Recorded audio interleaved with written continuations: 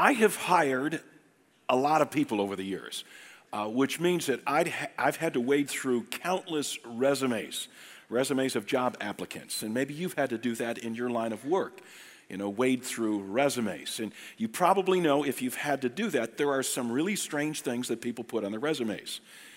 And I decided to go online this last week and look up resume bloopers. So here are some of my favorites.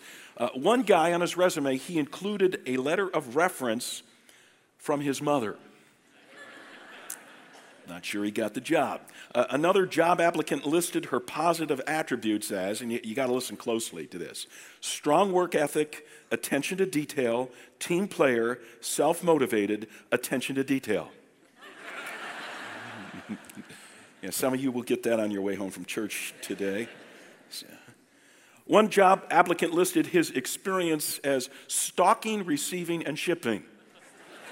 I think I would hire a stalker. I don't think I'd hire a stalker. Obviously, a typo, just like the woman who said her reason for leaving her previous job was maternity leave. I've known some of those. And then the applicant who said that he's fluent in English and spinach. I don't know if he could speak other vegetables as well, or the person who said his career goal was a job on the information superhighway. Other resume bloopers include someone who listed his references as Bill, Tom, and Eric, but I don't know their phone numbers. That's really helpful. Or someone who included her medical history. Yikes. Someone who sent in a plastic foot with the note, "I just want to get a foot in the door." That's not creative, that's creepy, right? All right, so now the reason I brought up this topic of job resumes is that today we're going to take a close look at the resume of Jesus Christ. We're going to look at Jesus' qualifications for one very important job. More about that job in a moment. We're in the 4th week of a 7-part series we're calling Picture Perfect, Images of Jesus in the book of Hebrews. So if you brought a Bible, would you turn with me to the New Testament book of Hebrews, get the outline from your program. And today's image of Jesus that we're considering is Jesus as our high priest. And we're going to take a look at Jesus' qualifications for this role, Jesus' resume. But before we do that, I need to explain the importance of this role for our lives, because my guess is that we rarely think in terms of our need for a high priest, right? And so if you don't think of yourself as being in need of a high priest, and I say, we're going to talk about Jesus as our high priest, it's not particularly moving. But a high priest is someone we desperately need in our lives, and here's why. We have a broken relationship with God. Every one of us, we have a broken relationship with God. If you've been at Christ Community for any length of time, you've heard me say this repeatedly. We have a natural bent to go our own way instead of God's way. God says, do this, and we do that. God says, don't do that, and that's exactly what we want to do. Happens every day, multiple times a day, in every one of our lives. People have been rebelling against God since the beginning of time. Adam and Eve, the original couple, were put in a virtual paradise by God and told they could eat from any tree in this garden except that one. So what tree do you think they chose to eat from? That one. And unfortunately, when we defy the giver of life, the penalty is death. God warned Adam and Eve about that ahead of time. He said, the day you eat from that tree that I said not to eat from, you will surely die. But Adam and Eve defied God. Adam and Eve ate from that tree. And interestingly, they didn't die, at least not immediately. In fact, if you recall the story, God shows up in the garden, and what does God do for them? Recall?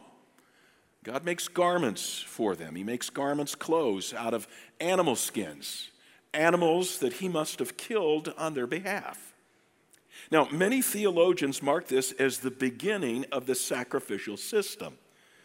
The sacrificial system works on the basis of substitution. Now, this is really, really important that you get this. This is a central theme in Scripture. In Old Testament times, God accepts the life of an animal in place of the life of a sinful, death-deserving human. Substitution worked for Adam and Eve. Many years later, God formalized this system of substitutionary atonement with Moses on the top of Mount Sinai. Now, you may recall the story. Moses goes up to the top of the mountain, and God gives him some moral imperatives, chisels them in stone, among which are our 10 commandments. And then God gives Moses instructions for what to do when people break those commandments. Okay, what do you do when they disobey God? What do you do when they disconnect from the giver of life? What do you do when they deserve death? Not just physical death, but spiritual death, which means separation from God, and eternal death, which means separation from God forever and ever. What do you do? Sacrificial system. It was spelled out in detail at the top of Mount Sinai. Not only the kinds of sacrifices that should be offered as substitutes for death-deserving humans, but also the dudes who were supposed to offer these sacrifices on behalf of sinful people. These guys were called priests. Priests, and the major part of their job was to offer regular sacrifices for sinful people. And the head honcho of this group of priests was called the high priest. And once a year, the high priest would make a very, very special sacrifice. On the Day of Atonement, that was its official name, the Day of Atonement, the high priest would go into the inner sanctum of the worship center. Now, originally, the worship center was this large tent called the tabernacle. Years later, King Solomon built an amazing permanent structure called the temple. But in both the tabernacle and the temple, there was this inner sanctum, this inner room called the most holy place. Only the high priest could go in there. He could only go in one day a year on the Day of Atonement. And in the most holy place was the Ark of the Covenant. Now, even if you don't know about the Ark of the Covenant from the Bible, you know about it from Raiders of the Lost Ark, right? Do you know what was in the Ark of the Covenant? Okay, the stone tablets with God's commandments chiseled into them. And so the high priest would enter on the Day of Atonement carrying the blood of sacrificed animals, which he'd sprinkle on top of the Ark of the Covenant. This was a symbolic way of saying that even though God's people had broken the laws contained in the Ark of the Covenant, God would forgive them, these death-deserving humans, because of the sacrifice of animals who had taken their place. Now, fast forward hundreds of years, the writer of Hebrews says that Jesus is the high priest of everyone who surrenders their life to him. See, Jesus is now the one who makes atonement for our sins. Jesus is the one who approaches God on our behalf to save us from the physical, spiritual, eternal death we deserve. Jesus is our high priest. Without Jesus, we're dead in every sense of the word. Jesus as high priest is one of the most prominent images in the book of Hebrews. The writer spells out Jesus' unique qualifications for this role in great detail. So today we're going to take a look at Jesus' resume as high priest. 5 of his qualifications. So if you're filling in your outline, here we go. Number 1, what qualifies Jesus to be high priest? He is an empathetic mediator. Let me read to you some scripture from Hebrews chapter 4. Hebrews chapter 4, we're going to begin at the end of the chapter, verse 14. Therefore, since we have a great high priest who has ascended into heaven, Jesus, the Son of God, let us hold firmly to the faith we profess. Now stop right there for a moment, because there was a great picture painted here by the writer of Hebrews that would have been understood by the Jewish Christ followers to whom he's writing.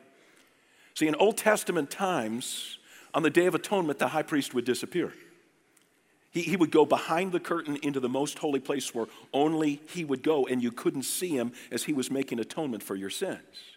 The writer of Hebrews says Jesus did the same thing. Came to earth, died on the cross, raised from the dead, ascended back to heaven behind the curtain, so to speak, not into some small room called the most holy place where a smidgen of God's presence was sensed, but into God's eternal home, into the full orb presence of God. And he goes there to make atonement for our sins. Now, continue reading, verse 15. For we do not have a high priest who's unable to empathize with our weaknesses, But we have one who's been tempted in every way just as we are, yet he did not sin. Let us then approach God's throne of grace with confidence so that we may receive mercy and find grace to help us in our time of need. Every high priest, we're going to keep reading because in the original there's no break between chapters. Okay, chapter divisions were added later. So, verse 1 of chapter 5, every high priest, speaking now of Old Testament high priests, is selected from among the people and is appointed to represent the people in matters related to God, to offer gifts and sacrifices for sins. He's able to deal gently with those who are ignorant and are going astray, since he himself, this Old Testament high priest, is subject to weakness. This is why he has to offer sacrifices for his own sins as well as for the sins of the people. Now, stop there. The Old Testament high priest, before he could enter the Holy of Holies, the most holy place on the Day of Atonement, to offer sacrifices on behalf of the people, had to offer sacrifices for his own sins because he himself was a sinner. If you want to read about this, you could go back to the book of Exodus, chapter 29. The very first high priest was Aaron, Moses' brother. And there was this very elaborate process of purification that he had to go through before he could go into the most holy place. Now, friends, I would imagine if we lived back then, there would be some comfort knowing that our high priest is a sinner just like us. See, there's some comfort knowing that when you bring your sins to the high priest to make atonement, he doesn't look at you and say, "You did what? And you did this again? I mean, just last year I was making this atonement for your gossip and your greed and your anger and your lust, and here you are again, and we got to go through." Now, there was no moral superiority on the part of the high priest. He would not embarrass you because of your sin. Why? Because he himself was a sinner who had to make sacrifice for his own sins before he could make sacrifice for others. But what about Jesus? According to the writer of Hebrews, look at the last four words of Hebrews 4, verse 15. It says, "He did not sin." So in contrast to the Old Testament high priest, Jesus never sinned, not once. So wouldn't that make Jesus somewhat intimidating as high priest? Now, how do I know that Jesus is approachable? You hear what I'm saying? Let me use an analogy here. I've told you that this past fall, Sue and I added a little porch onto the front of our house. And because we had to expand our concrete stoop, we had to remove some bushes. And so we hired a landscaper who specializes in transplanting of stuff, and we had to move stuff to other parts of the yard. Now, as he did so, he felt free to critique our landscaping. And so he was just full of observations. He said, you put those two bushes too close together there.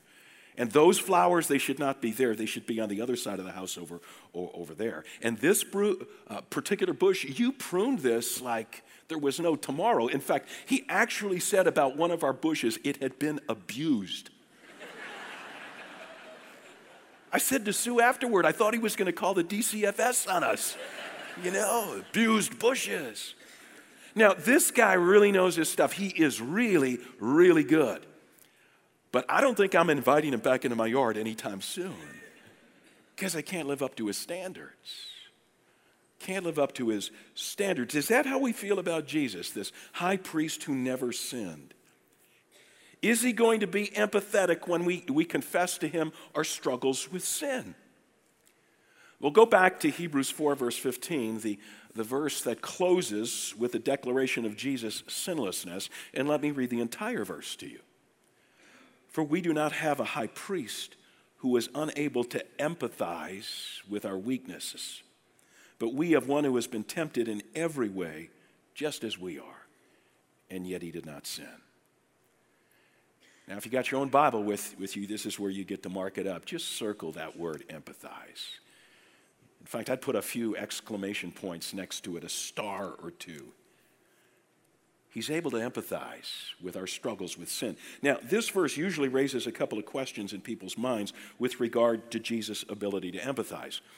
First, how can the Bible say that Jesus has been tempted in every way just as we are? Verse 15.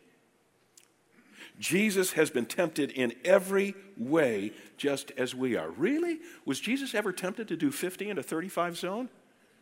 Like on what, his camel? Yeah. Was Jesus ever tempted to get nasty with his nagging wife? Oh, that's right, he didn't have a wife. Was Jesus ever tempted to underpay his employees? Well, he didn't have employees. He was part of a two-man operation, a carpentry shop with his dad. Was Jesus ever tempted to look at porn? See, you see where I'm going with this? Jesus was not tempted in every specific way in which we might be tempted today, but that's not what the writer of Hebrews means here. The Bible is simply telling us that Jesus faced every general category of temptation that we face. Friends, we're never able to say, well, Jesus just wouldn't understand the particular sin that I struggle with. Oh, yes, he would.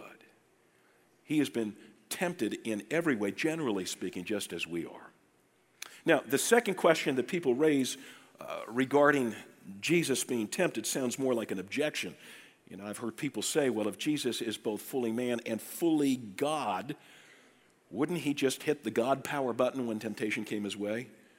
I mean, certainly temptation is not as tempting to a guy who's got a divine nature.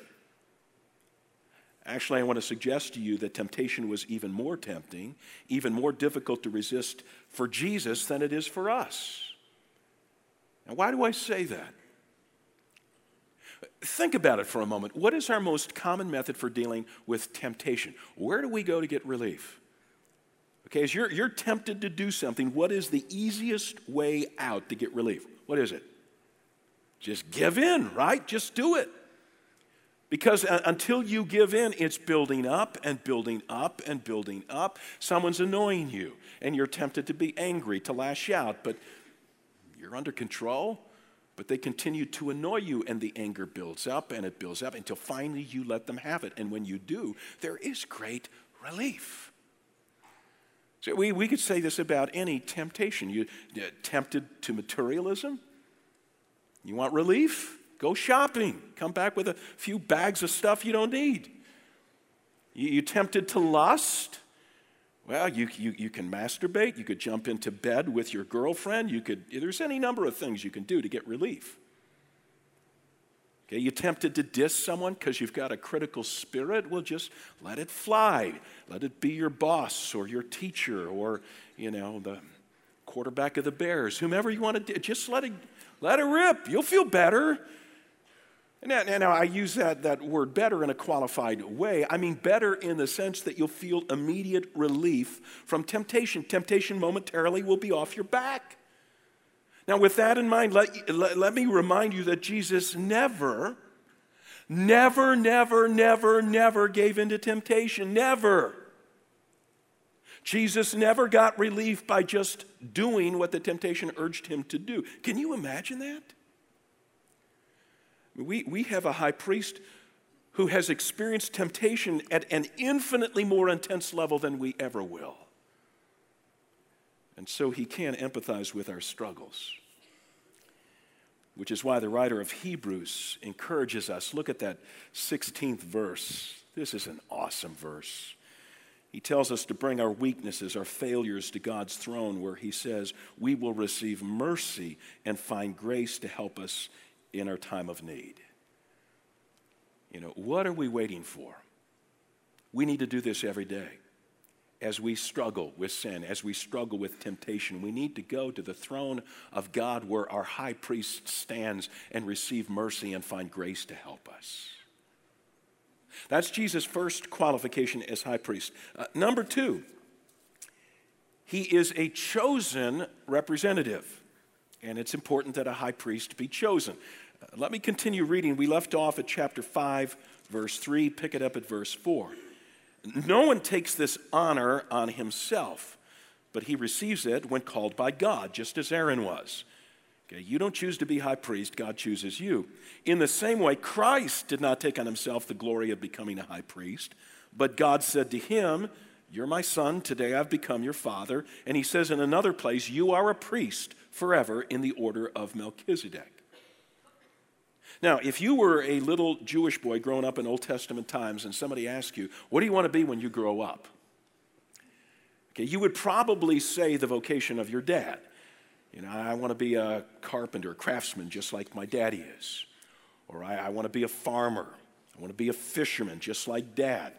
You would not say, there were no little Jewish boys running around saying, I'd like to be high priest someday. Because this wasn't a job that you aspired for. You had to be chosen, and God was the one who did the choosing. In fact, in Old Testament times, there are a number of occasions when people wanted to take this office by force, and God dealt with them rather severely. One of the guys named Korah, he was upset that Aaron was high priest and he was not, and led a bit of a mutiny against Aaron. God said, Korah, I want everybody to take 2 giant steps away from you. Now, how many of you know when God says take 2 giant steps away from you, you're in trouble? And Korah was in trouble. The earthquake came and swallowed him up and his family and his possessions, and that was the end of it. Now, who wants to be high priest? Okay, we'll let God make that selection. Interestingly, in New Testament times, the method of selecting a high priest was once again up for grabs. In fact, in Jesus' day, the high priestly office was in the hands of a family that had bought control of it. They had actually paid cash for this job. But the writer of Hebrews points out that the high priest job wasn't up for sale, that God was still in charge of the selection process, and that God had recently filled the office with his Son. Look again at verse 5 of Hebrews 5. Christ did not take on himself the glory of becoming a high priest, but God said to him, you are my son, today I have become your father. This is a quote from the Old Testament book of Psalms, Psalm 2, verse 7. Bible scholars believe it's a reference to that moment in time when the resurrected Jesus ascended to heaven, and as he took his throne beside the Father, God declared to all of heaven, this is my son, and I'm his dad. And then in the very next verse, Hebrews 5, verse 6, there's another Old Testament quote, this time from Psalm 110, verse 4, and he applies it to the same scene in heaven that God says to his newly enthroned son. He declares, you are a priest forever in the order of Melchizedek. Now you read that and you think, who in the world was Melchizedek? How many of you know who Melchizedek was? Okay, a few of you. You're worried I'm going to call on you, right? Okay, so who was Melchizedek? Well, interestingly, this is a guy whose story is only told in one chapter of the Bible. One place, Genesis 14. It's rather obscure. I mean, here's the background. It's during the days of Abraham, Israel's great patriarch, the guy who started God's people, all right? And God had led Abraham and his extended family to the land of Canaan, a land that would later be known, hundreds of years later, it would be known as the Promised Land. But it's not yet the Promised Land, okay? So Abraham settles in Canaan along with his extended family. And one day, his nephew Lot, who's living in a village nearby, the village is attacked by enemy armies, and they capture Lot, and they carry off Lot and most of his possessions as booty. So Abraham quickly pulls together a little army, gives chase, catches the enemy, the bad guys, by surprise, frees Lot, and recaptures not only Lot's material possessions, but all the booty that these raiding armies have been collecting from other villages. And as Abraham is making his way home, he runs into this guy named Melchizedek. Now, it's just sort of out of the blue, and Melchizedek, turns out, is a king of a local city called Salem. But the interesting thing about Melchizedek, he's not only a king, he's also a priest. Now, this is in the days way before Moses was given instructions about priests. So Melchizedek acts in a priestly role. In fact, Abraham gives to him a tenth, a tithe, the first indication of a tithe here in Scripture, long before the law was given, a tithe of all the booty. Much as in later years, people would bring their tithe to the church, so to speak, to the priest. And in return, Melchizedek blesses him, prays a blessing over him, just like a priest would do. Now, interestingly, even though this is the only place in Scripture we read the story of Melchizedek, it becomes a rather popular story. And here's why. People are fascinated with this guy who's a king and a priest. So you don't put those two roles together. If you're a king, you're a king. You're not a priest. If you're a priest, you're a priest. You're not a king. And here is this guy we come across, and he is a king priest. This is where we come back to Jesus. Okay, before Jesus was born in Bethlehem, people were longing for a Savior. They were longing for a Messiah whose coming had been prophesied in Old Testament times. But here's the interesting thing about this expected Messiah. Historians tell us there was one group of people who expected the Messiah to be a king, a glorious king, like their great King David. But there was another group of people who expected the Messiah, the coming Savior, to be a great high priest, like Aaron, Moses' brother. So would the Messiah be a king or would he be a priest? And Jesus came and fulfilled both roles. There's a lot behind these images that you come across in the book of Hebrews. Before I move on to the third qualification Jesus possessed as high priest, I just want to reiterate the gist of the second qualification, Jesus' chosenness. God chose Jesus to be high priest. Nobody else got the job. Nobody else would do. Now, there's something very interesting that God led me to meditate on as I thought about Jesus' chosenness. Often we associate chosenness with popular acclaim. I mean, it's a good thing to be chosen, right? If you're chosen to be the first chair in your high school orchestra, that's a good thing. Okay, if you're chosen to be the new CEO of your company, that's an honor. If you're chosen, your house is chosen to be on the Christmas walk in town, it's a big deal.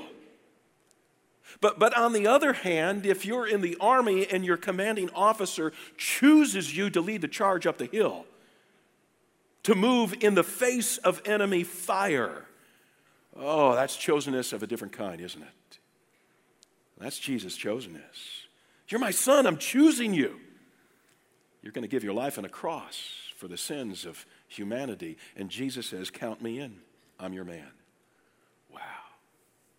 That brings us to the third qualification for Jesus as high priest. He is obedient Savior. He's obedient Savior. Let's keep on reading. Hebrews chapter 5, we let off at verse 6. Let's pick it up at verse 7. During the days of Jesus' life on earth, he offered up prayers and petitions with fervent cries and tears to the one who could save him from death. And he was heard. He was heard because of his reverent submission. Son though he was, he learned obedience. Got your own Bible? Circle the word there. That's the key word in this paragraph. Obedience from what he suffered. And once made perfect, he became the source of eternal salvation for all who obey him. That's what he expects from us, obedience. And he was designated by God to be high priest in the order of Melchizedek. It's his obedience that qualified him for this role. Now, this part of the passage focuses on Jesus' obedience to the Heavenly Father. He was obedient with respect to his mission, even to the point of death on the cross. But this text also raises a couple of questions in our minds. Maybe you thought these questions as I was reading the passage to you. First question, I'll give you a little background to the question. Okay, according to verse 7, during Jesus' earthly life and ministry, he prayed fervently with loud cries and with tears. Now, we know that in general, during Jesus' earthly life and ministry, he made a practice of prayer. But Bible scholars feel that one particular occasion is in mind here, the Garden of Gethsemane. Remember that time just before Jesus' arrest and later crucifixion when he prayed so earnestly? He sweat great drops of blood. And what was Jesus' prayer? You know, the gist of it was, Father, if you can save me from this, do it. But if not, you know, if I don't have to go to the cross, if there's some other way, take this cup from me, literal words. But your will be done. I'll do whatever.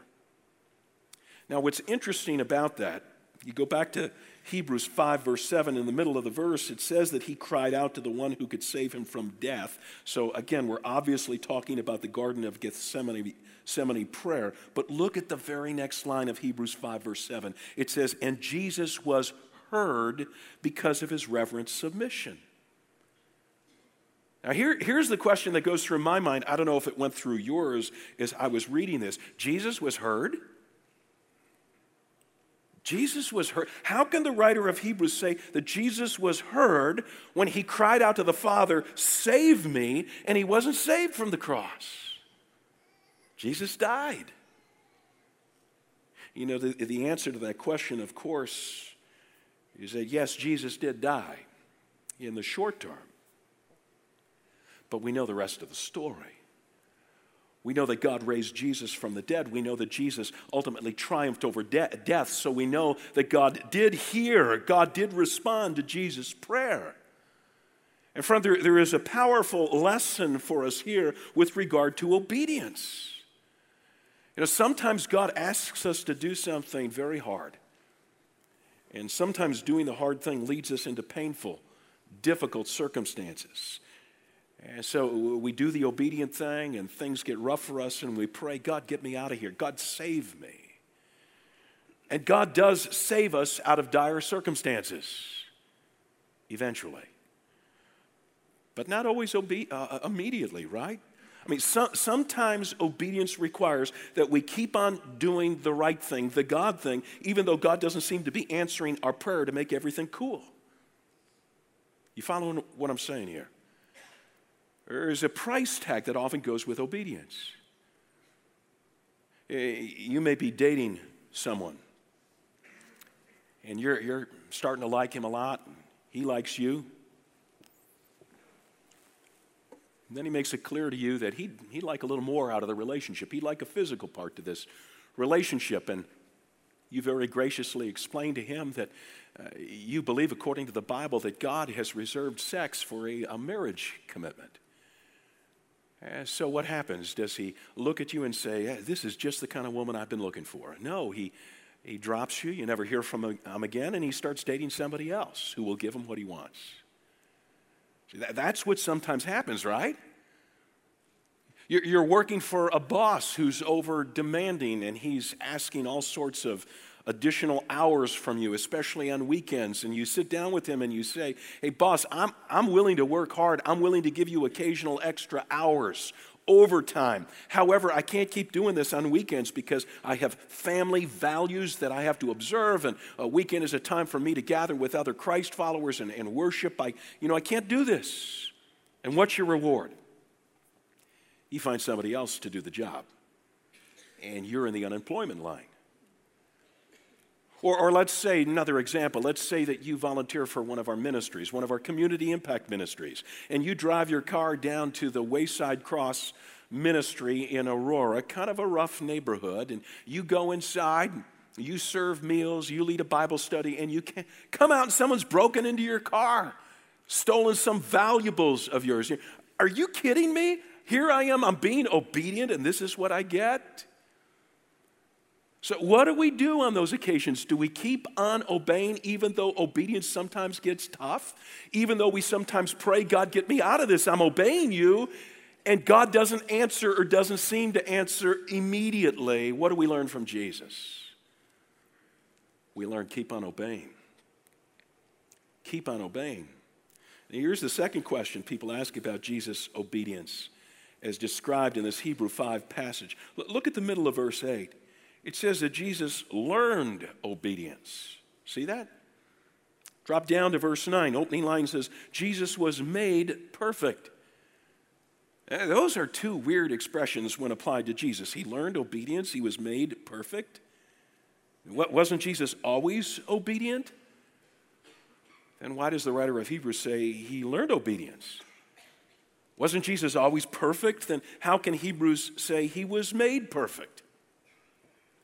Let me answer that question with an analogy. Okay, there's a dad who has two sons. And one of those sons always learns obedience the hard way. You with me? Follow me here? Okay, so dad says, son, put your bike away in the garage. And the son doesn't obey, and the bike sits out, and the rain comes, and the bike rusts, and it's no good to him anymore. He learns to obey the hard way. The other son, however, is always obeying the father, always doing what the father tells him to do. The father says, mow the lawn, he mows the lawn. Says, paint the fence, he paints the fence. One job after another, because he succeeds at everything he sets his hand to do in obedience to the father. He gets more and more and more responsibility. He learns obedience. Not that he had ever been disobedient, but he's learning obedience. This is Jesus. This is Jesus, who always does what the Father tells him to do, so that at the end of his earthly ministry, the Father could say, you've done it all. You've been made perfect, so to speak. Not that you were ever bad or disobedient, but you learned obedience along the way. So here's another life lesson about obedience from Jesus, our high priest. Something he teaches us by example here, and that is that obedience is something we learn. Obedience is something we learn. And we learn obedience, friends, by doing the next thing that Jesus asks us to do. So you're reading your Bible today and you find something to apply to your life and you do it. You come to church and the Holy Spirit speaks to your heart as the message is being preached. This is something you need to do, and you do it. And once you do what the Lord has asked you to do, you've passed the test, and guess what? You move on to the next test, and the next one, and the next one. See, obedience is not a switch that you flip on and off. Now I'll obey, now I won't obey, don't obey. It's a muscle that gets stronger over time as you use it. See, the more you use this muscle, you want to do big things for God, you want to walk in obedience to God in the really big things of life, then practice obeying God in the little things of life. You know, I love the story that's told about John D. Rockefeller, you know, the multi-bazillionaire. And he was known for his charitable giving. He gave away millions of dollars. And somebody asked him on one occasion, how can you tithe? Because he was a church-going person who believed that God should get the first 10% of his income. And they asked him, how could you tithe on $1 million? It's a lot of money to give away. And his response was, I could never tithe on $1 million unless I had tithed on my first dollar. See, you learn, what is God asking you to do? You do it, and you learn obedience over time as your obedience muscle gets strengthened. That's what our high priest teaches us. He was qualified for the role because of his obedience. Here's a fourth qualification. He is a permanent intercessor. Now, there's a lot about Jesus' high priestly role throughout these chapters, but I'm going to flip ahead to chapter 7. And we're going to pick up another passage that describes him as high priest. End of chapter 7, verse 23. Now, there have been many of those priests, the writer's talking about Old Testament high priests, since death prevented them from continuing in office. But because Jesus lives forever, he has a permanent priesthood. Therefore, he is able to save completely those who come to God through him, because he always lives to intercede for them. The writer of Hebrews in these verses compares the permanence of Jesus as our high priest with the transitory, the fleeting lives of the Old Testament high priests. You know, the very first high priest, as we've already learned, was Moses' brother Aaron.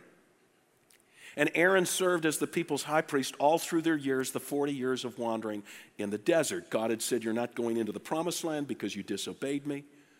So you're going to wander around in the desert. And Aaron, he was the high priest during those years. But the end of the 40 years came, the moment for entering the promised land. And Moses said to Aaron, Aaron, take your son Eleazar, we're going to the top of Mount Hor. And they went up to the top of Mount Hor, and Aaron, a very old man at this time, died.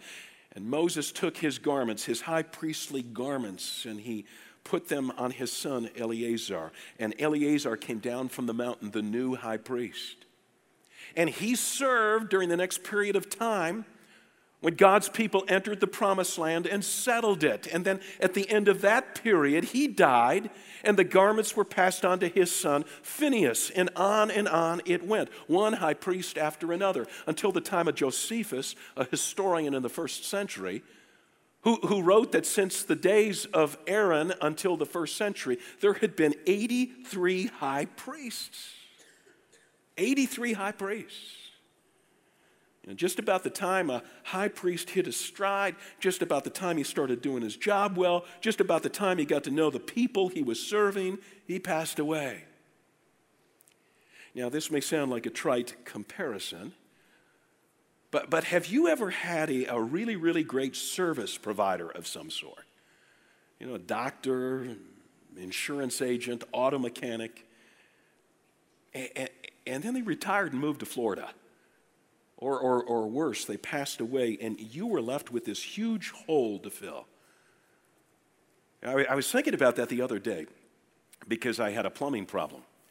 And I've had the same plumber for 30 years, a good friend of mine, a guy named Dave. In fact, in the early days, we had this little starter house for a 5-year period. And I think over those 5 years, Dave replaced every single faucet, every foot of lead pipe in that ancient house. You know, and then we moved to the house we're currently in. We've been there for 25 years. Every time a garbage disposal goes down, Dave's there. Every time a drain clogs, the time that we wanted to put an extra bathroom in our basement, it was Dave. And now he's decided to retire. How could he do that to me? You know, I just hate the thought of starting with a new guy. And that's just my plumber. By the way, I expect to get lots of business cards from plumbers this week. So, But what about my high priest? What about the guy responsible for keeping my relationship with God up and running? What about the guy who sees to it that my sins are paid for so that I stay connected to a holy God? What about the guy who brings my needs daily before God's throne? I want somebody who's always going to be there, doesn't take vacation breaks, doesn't retire. The writer of Hebrews says, oh, you're talking about Jesus. Again, look at chapter 7, last line of verse 24. Jesus lives forever. He has a permanent priesthood. You drop down to the last line of verse 25. He always lives. He always lives to intercede for us. Did you know that in Old Testament times, part of the garment that the high priest wore into the most holy place on the Day of Atonement was a breastplate, and on the breastplate were 12 precious gems, 12 stones, and on each stone was a name of one of the tribes of Israel. So when he went into the most holy place to make atonement for people, he was carrying, as it were, the names of the people over his heart. You see where I'm going with this? You know, I've got a high priest who stands in heaven on my behalf, and he carries my name on his heart. And if you've surrendered your life to Jesus, that's true of you. Your high priest has your name on his heart, and today, because he lives forever and has a permanent high priesthood, he's making intercession for you. And this is something we're going to celebrate in just a moment here as we take communion together.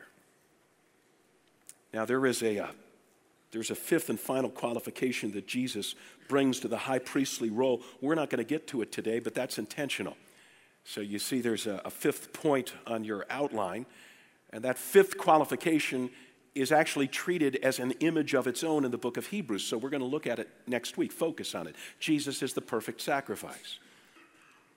Old Testament high priests, they would bring into the most holy place the blood of goats and bulls and so on. But Jesus enters the presence of God with his own blood, which he shed on the cross for us. He is the perfect sacrifice. His blood is of infinite worth. And if you've put your hope and your trust in him, he has washed you with that blood. And I invite you to take part in communion with the rest of us. Let me pray. Lord God, give us an imagination so that we can picture Jesus, our high priest, before your throne on our behalf, interceding. For those of us who've put our hope, our trust in him, he's saying, I've shed my blood for that person. They're forgiven. It's been my life for theirs. And God, as we take part in communion, as we hold in our hands the bread, the cup that symbolize the body of Jesus hung on the cross, the blood of Christ shed for us, help us to do it with the appropriate solemnity. Help us to do it, God, with a sense of the great price that was paid on our behalf. Help us to do it with gladness of heart that our high priest currently lives, having laid down his life. He lives and reigns and serves us in heaven unceasingly. We pray in his holy name.